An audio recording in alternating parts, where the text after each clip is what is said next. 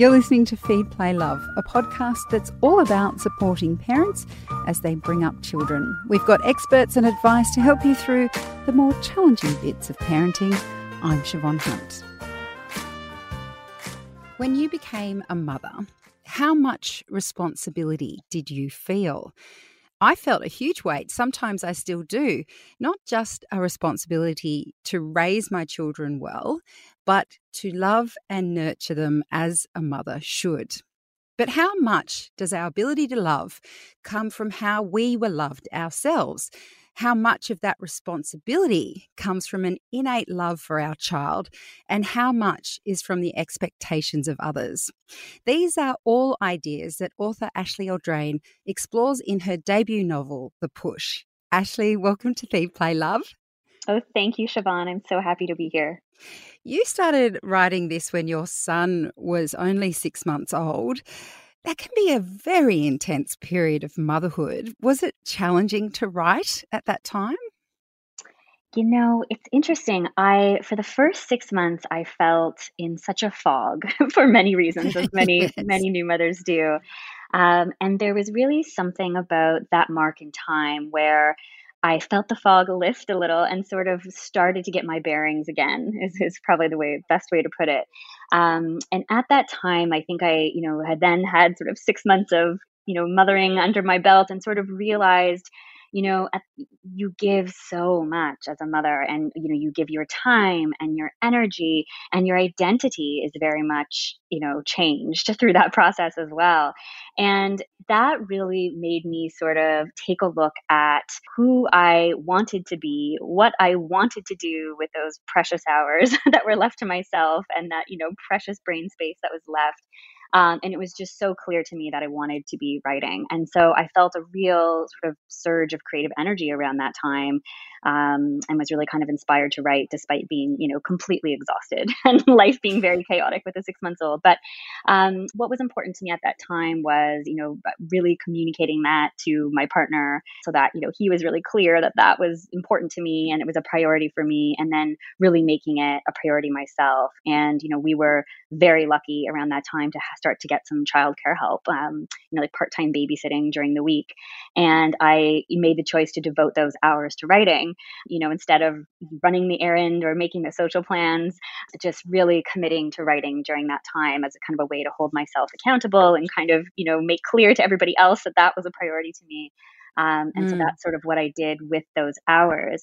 I found it really hard to write during nap time and very difficult to stay awake past, my child going to bed. I was sort of going to bed when the baby was in bed. So there wasn't a lot of time. Otherwise, I couldn't kind of wrap my head around writing in those other hours. And so, that makes for a very long process of writing a book, because I was not, the greatest writers in the world will tell you to write every day. And that's always the advice. And that was just not in the cards for me. But I could think about the book every day, and I could, mull over the plot, and I could think through the characters. And sometimes, in those early days of motherhood, that was as nourishing as sitting down at the keyboard, to write 1,000 words. So I thought about the book every day. I wrote when I could.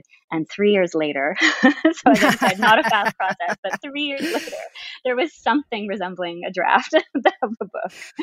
But the thing I find really interesting about this book is where you are at emotionally, because I can't imagine you would have felt too separate from your characters at the time, because you're going through such very, very similar times of life.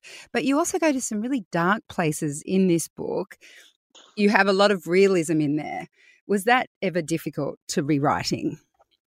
It's so interesting. It's funny, looking back, I don't remember it being, like a painful process to write. I think because I was in the thick of so much, in those kind of early days of motherhood, I had my own kind of challenges with motherhood, and, on top of just, the regular, the regular new motherhood stuff, I personally found kind of writing through a lot of that, very cathartic in a way. And looking back, I didn't really realize it at the time, but looking back, I think the fact that I went to such a dark place was almost maybe my kind of subconscious way of, understanding that it could always be worse in a way, just kind of looking at, Yes. sort of looking at that those dark questions. I mean, but I really think it's you talked about kind of that, the book certainly goes to some very dark places, but there is so much of that realism and sort of that, now that the book is sort of starting to go out into the world, I've heard from so many readers, which has been, wonderful. And so many parents and mothers are saying to me there was so much in the book that they could relate to, and I think, most of the book is sort of these scenes that I think mothers can sort of find glimpses of themselves in, even though, their scenario is not as drastic as the main character in the book, Blythe.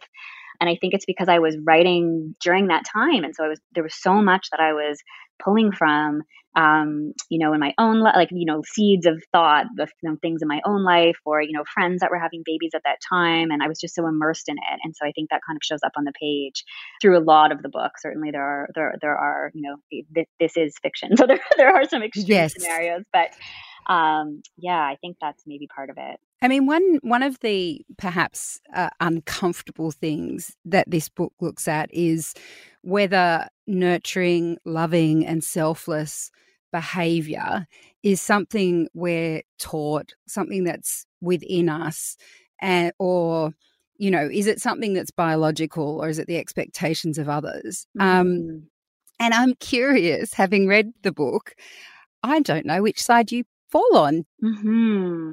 I think I'm glad to say you weren't sure after reading the book what side I wasn't sure. That's good, because I did want the book. I believe that is a gray area, and I think that's evident in the book because, I think some readers, will read it and kind of relate to more of the innate, side of perspective on it. And then, others will relate, to the other side of it, that, we have to learn how to have this behavior. And if we don't have the model of it, it's very difficult to embody it in ourselves. And so, as from my perspective, I mean, I think I think that the, remarkable thing about the whole journey of motherhood is that it is both. I think it's both play into it. And, it's always struck me as such motherhood in general, the decision for a woman to want to become a mother has always struck me as, when you really kind of step away from it, as just a wild thing, because, you decide to go into it, knowing you will be changed on the other side,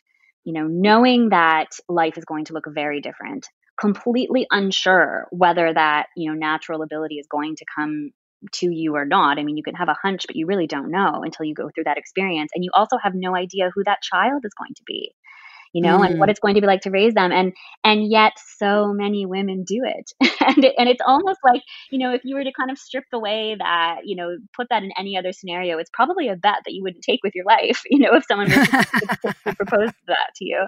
And that has always kind of struck me as something just so fascinating. And so, certainly not everybody is meant to be a mother. We know that. And not everybody wants to be a mother, of course. And so I think, I think women are each sort of at their own place with that when they enter into motherhood. And so I think it's a bit of both. I mean, we know there are women and, parents who have gone through very challenging upbringings or who don't have that, mother or maternal figure in their life at all. And they turn out to be just absolutely exceptional mothers, and we know the opposite is true as well. So I think it's really something that, we don't really know until we're in it.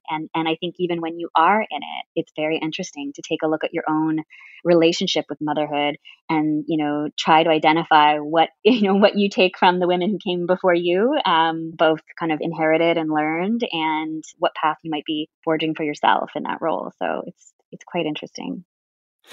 There's a scene in the book where Blythe goes to an exhibition of children, I believe, who are criminals or have done bad things. Her husband, Fox, he kind of rolls his eyes when he reads about the exhibition and she sneaks off and sees it. But it's very clear that Fox, her husband, doesn't think that a child could be evil or that a child could be manipulative. And I know that on a general scale, I don't like the idea, or I don't like calling children manipulative. I feel like there's always mostly a developmental reason for why they do stuff. But that's an idea that you play with throughout the book, that it's really uncomfortable. People do not like to think that a child can be born evil. Can you answer that question without giving away the book in terms of... Yeah. I know, we will be careful, spoilers, but Yeah, I mean, again, that's a question that I have very much been interested in and wanted to explore through writing. And, I thought about that a lot when I was pregnant, just this idea. I mean, maybe I think a lot of us sort of do. You have this, seed of thought or this kind of niggling, question of who will this child be? And, what if they are not the good person that I assume they will be? And if they are not, when does that reveal itself? And how did they get that way? And when I hear something on the news or, read something of a person who has done another person harm, tragically or otherwise, and my mind sort of always goes to that person's parents and kind of wondering who are those parents, if they were present in the life of that child biologically or not. Did those parents believe there was something in their child that could do that? Was there any part of them that knew? Was there any part of them that was surprised by what had happened? And also, if they did believe that about their child, would they have said anything? Would you ever Mm. act on that?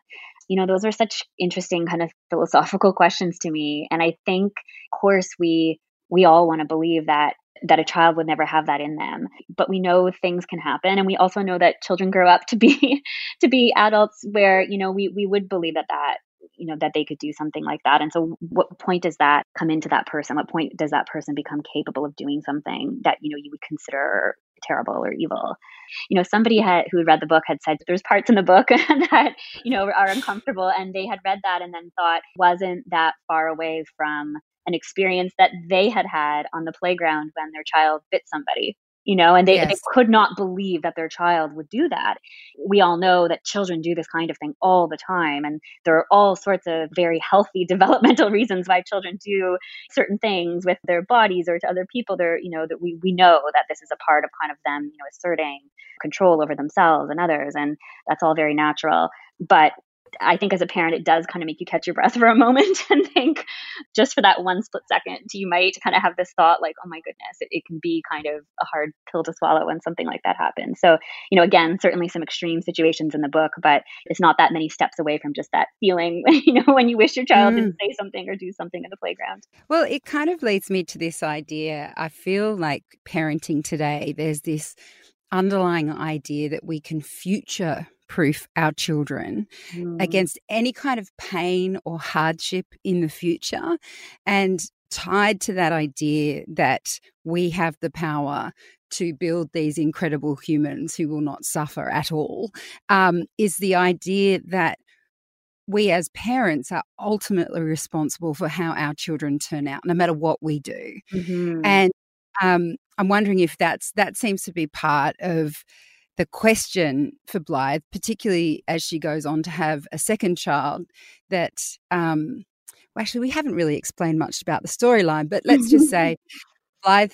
Blythe's first child, who's a daughter, there are questions about her capacity for meanness. And then she has a second child, a son, whom she has none of these questions about. And yeah, I'm just wondering, what is our influence as parents when we raise our children? Yeah, that is so interesting. And I think, in the book, Blythe, as you said, she has a very different experience with each of her children, and that she, feels one way very strongly about her first child, and her second child she has this sort of instant connection or instant bond with, and she seems to feel very confident about the future of that child, or her relationship at least with that child. Whereas, there's so much fear kind of attached to her relationship with her first child, with her daughter. And yeah, I think that sense of I think it kind of again ties back to that sense of not really, there's so much that's out of our control when we're parenting. And I think we like to feel like we have more control than we have about everything related to raising our children, like I was just talking about, children behaving ways that you don't feel comfortable with, but like you want so much control over how your children behave and who they turn out to be, all of that. And so I think that the character in the book, Blythe, she really goes through this process of sort of having to let go of this expectation that she had of her daughter and how much she was going to be able to influence that and the kind of daughter she was going to have and the kind of mother she was going to be. She Mm. goes through such a journey in the book where it is very much kind of all consuming for her in those early years, trying so hard to like find that connection and prove to her husband that she is a good mother, and prove to the people around her that she can do this, and prove to herself as well. And then, we slowly see her let go. We slowly see her kind of let go of that control when she really starts to realize that ultimately this girl is going to be who this girl is, and she doesn't have that influence. Well, that's interesting as well, because you definitely do get that sense where she is like, well, she is who she is, but regardless of what happens throughout that process, even towards the end, you still manage to capture this idea of a mother's love. And it's something that I used to say, it sounds very heartless, but I would say when you become a parent, you don't have a choice of whether you love your child or not. You just love them. So we can talk about falling in love with people or friends or partners or whatever, and that you can fall in and out of love.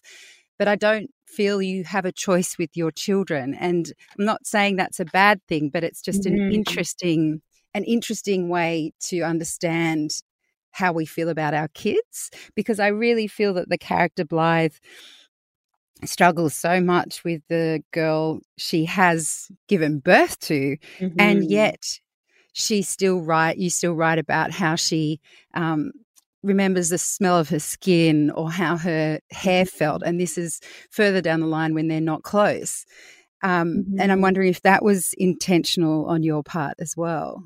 Yeah, I think so. And I think it does come back to that, central question in the book about kind of those expectations of how you're going to feel. And you have this expectation that of course you're going to love your child. I mean, you go into motherhood assuming that will be the case. Love your child and like your child, which are, could be two different things, of course. And so I think that, she does go through this process where there's so much back and forth in Blythe's mind about how much is very real about who she believes her daughter to be, the hard parts to accept, and how much is, really kind of in her mind or part of her own maternal anxiety that she has always had about motherhood because of the history of mothers that she come from and, what women in her past have struggled from. And so I think there's a lot of back and forth in Blythe's mind through the whole book. And I think, I've kind of heard from readers, which I'm very happy to hear, that there is this ambiguous kind of thread that goes through the book, and that as the reader, you're sort of trying to kind of decide where Blythe's mental state is really at in terms of, how much she relates to her daughter and who her daughter really is. And it's funny, we do feel this, to what you were saying about this kind of responsibility to sort of love your child. For the overwhelming majority of us, we have that love, and it's not difficult to find. But I think there are cases where women struggle more with accessing that love with their children the way that they would like to. And I think it kind of comes back to that question of like, what do we really owe our children? It's sort of more of a philosophical or ethical question, but like, what do we owe them? Do we owe them complete unconditional love at all times? Is there room for anything otherwise? And if there is, like, under what scenario is that? Again, those are kind of like challenging questions to sort of ask yourself, especially if you're experiencing motherhood, but they're sort of very real questions, I think. I should mention, like I did say, it's a novel. It's a psychological thriller. So it's a very entertaining book, as well as having these deep questions that you can grapple with along the way. Ashley, thank you so much for speaking with us today. Oh, this has been such a pleasure. It's so much fun to talk about. Thank you, Siobhan. That's Ashley Audrain. She's the author of The Push. It's out now, and you'll find links to where you can find copies of the book in the notes of this episode. Feed, Play, Love is a babyology podcast produced and presented by me, Siobhan Hunt. I'd love to hear from you, so if you'd like to get in touch, email me at feedplaylove@theparentbrand.com.au. See you next time.